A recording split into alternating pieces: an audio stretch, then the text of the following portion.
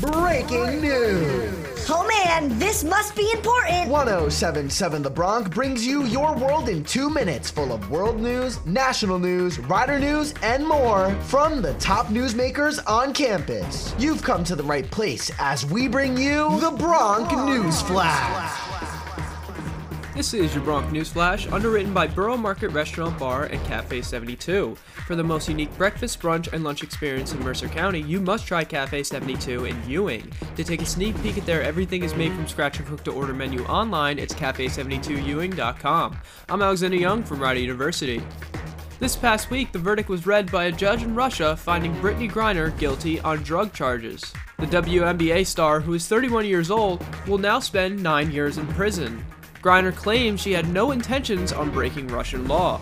I understand everything that's being said against me, the charges that are against me, and that is why I pled guilty. But I had no intent to break any Russian laws. Griner has already been in prison for 64 weeks and is now being moved to a Russian penal colony.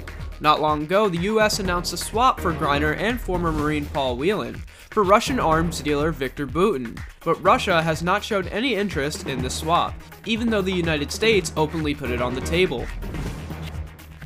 The U.S. has officially declared monkeypox as a public health emergency. Through the country, there is now over 7,000 confirmed cases, according to the CDC.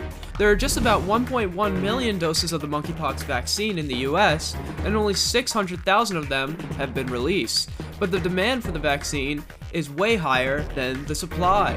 Cases have been doubling nearly every week, as many think the government should have done more sooner to help prevent the spread and treat patients with the new virus.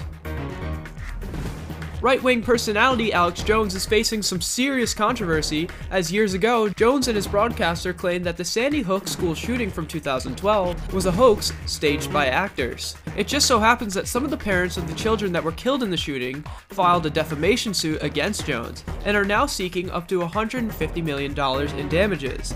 Jones admitted the shooting was 100% true and gave his apologies to the families, but could not give a concise answer to the judge when she asked him what his compensation to the parents and the families affected by his words should be in the case. Jones is now set to pay up to $4.1 million for his lies.